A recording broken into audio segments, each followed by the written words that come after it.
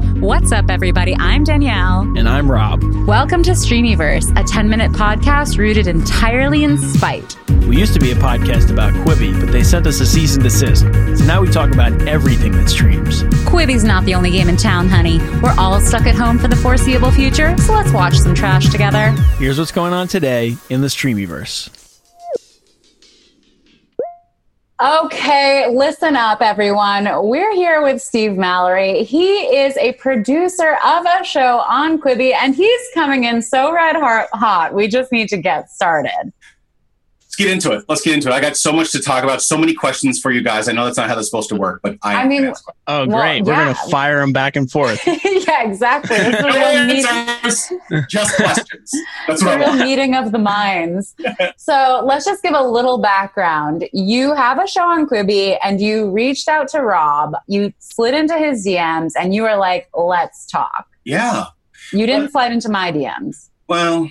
Listen, kind of a social media neophyte, terrible at it. Two, I mean, really this came down to the fact that you guys talked to JK, something I've never done. I've never. Oh my God. Wow. Like had a show there, seen him in the Quibi offices, and like, I have no reason to wave, but fake wave. And I'm like, I saw you guys talking, I'm like, tell me about that. What's that all about? That's kind of great. Oh nice. My God. I mean, from that conversation alone, I can't say that I recommend it. I do feel a bit like a puppet that's been played. Well, yeah. That was the one thing. I feel like that conversation, or any of those kinds of conversations like that, where in the moment you're like, all right, okay, good. And then like, as you're driving home or you're on the bus, you're like, wait a second. Hold on, right? It's like one of those things that kind of like, as the more you think about it. Here's my first question for you guys. How many times have you listened to the interview since you did it? Oh, only once. Yeah, same. I haven't even listened to it. I guess technically twice, because we listened back to do the commentary. Right. We were like, we have to, otherwise it's going to be so boring. And then I listened to them all. When we published them, I listened to them just to make sure that they all sound good. Yeah. That's the only listening back. The only listening back was during the editing process. And after that, we were like, old news. Yeah, because I don't know, Steve, if you listen to it, it's pretty boring. So I didn't want to listen to it that much. Yeah. Before I ever wrote anything like professionally, for 10 years, I was a public relations executive. Wow. And so the conversation you guys had is a conversation that I've not only heard, but coached people to have for decades. Oh my gosh. And so how did he do and how did we do? Give us grades. Would love your analysis. You know what? Come on. He's world class. I know. You're not gonna touch it. And you guys did everything you possibly could. You did everything. But we didn't we literally train people to talk. When I used to do this, when you do media training, you're literally talking, and there's a bunch of things, like bridging, blocking, diverting. Like there's a bunch of all that media technique, and it's like, boy, he's so good, and you guys are doing everything. So good. Yeah, he's doing everything. I know Meg ran for governor, but he should be in politics. Oh yeah, like he was so good at just talking about what he wanted to talk about. Yeah. He's. I think you'd have to really find a way to lure him into politics. I think he does plenty of politics in the space he's in, and he's great at it.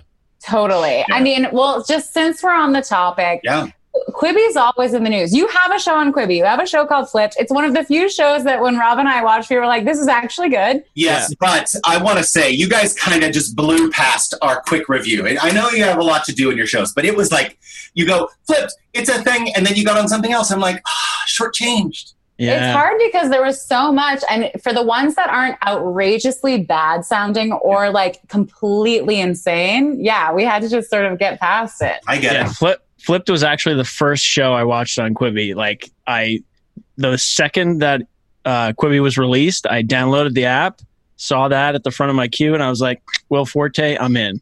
And I watched it. That was the first episode. So. And the first episode is not a bad episode. Yeah. Actually, you know what? I'm proud of it. I'm super happy with that show. You should be proud. Yeah. Here's the thing. I always say we're always honest on this podcast. We try to be fair. Yeah, okay. So I'm going to be honest with you. I only just watched the first 3 episodes. That's fine. I understand. Interview. However, take that into consideration when I say no, it is actually very funny. And the problem is, as the problem is with all these Quibi shows, is that I wish I was watching it on my TV. Yeah. Mm-hmm. So listen, we're just saying that they obviously agree because they're pivoting to casting as well. You guys convinced them. It was you. Thank God. Yeah. It was you. I mean, you asked me why I reached out because you guys are going to save Quibi. So I know who to talk to now. We've pivoted as well to saving Quibi. But so that brings up, I want to just touch on this. Quibi's always in the news. I mean, Quibi was in the news big time this past week. JCat did that interview with New York Times. Yeah. When you read this stuff, what goes through your head as someone who's in the Quibi constellation of stars? He's answering. I think that if you asked anybody, the head of Warner Brothers, the head of Universal, the head of Netflix, that same kind of assortment of questions in this time, you're going to get a variation of that.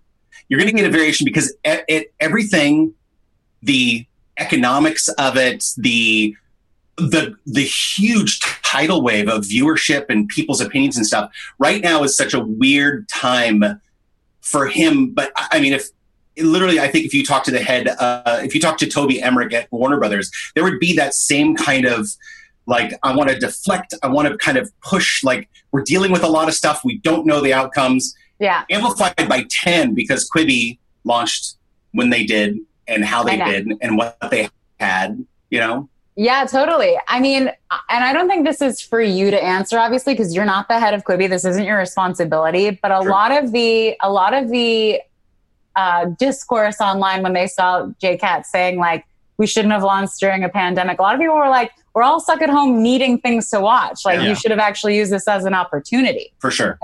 Do you have any thoughts on that? Yes. Gather them. I do. I have some. Now, you know, and my thoughts come actually, like I said, like I used to be in kind of the public relations and marketing world. I feel like the opportunities were there for Quibi. And here's the macro for me. I feel like because of who was involved with Quibi, which is an amazing constellation of stars, to use your term, we have all these people. We have Meg and we have Jeffrey and Idris Elba and all these names that Quibi behaved like a major studio. They approached their work like a major studio. They needed to approach their work like a Silicon Valley startup. Yeah. Where it's like, we are nimble. We are quick. We adjust. We also market really specifically. We're talking to specific people. We have an evangelist. We have people amplifying our message. We bring people in. We don't have a walled garden. Like all the things that they did are something that, you know, Fox would do. Totally. And the problem is they weren't Fox. You know? Yeah, well, we say this all the time. They like to name check the fact that they are technically a startup, but they have, like, as you mentioned, this old school Hollywood mentality, a studio system mentality, and it's only to their detriment. Yeah. I think if they behaved, we, I, me, us, whatever it is, if we'd all behaved like it was, listen, we don't know what's going on, so we have to stay on our toes. And anything that's kind of, as the tides are pushing and pulling, we need to move with them instead of this, we're going to go right through it, which is how Hollywood likes to do things. It's like, no, we're going to keep going. It doesn't matter. So speaking of the tech, I want to talk to you a little bit about something Rob and I talked about very recently, which is the turnstile. Yeah. And we said, abandon it, kill it. No one cares. Like, cast it to my TV and forget about it. But I will say, Flipped is probably one of the only, I'm going to say one of the few, if only, shows that actually seemed to use Turnstile for like funny jokes or like used it to its advantage. So how do you feel about us saying that? It feels lovely. Thank you. It feels great. Thank you. Was it annoying to do Turnstile? You guys, it is. Listen, when you're shooting it, it's kind of insane because you think, wow, we're going to have to use a high tech hydraulic gimbal thing to do it. You know, there's got to be some technical aspect to it. And honestly, it was a piece of cardboard like this that had a frame cut out that was in the vertical. So you're shooting the horizontal. And then when you were framing, you would just put it up to the camera to make sure that we could get the proper shot. Right. And then it was framed.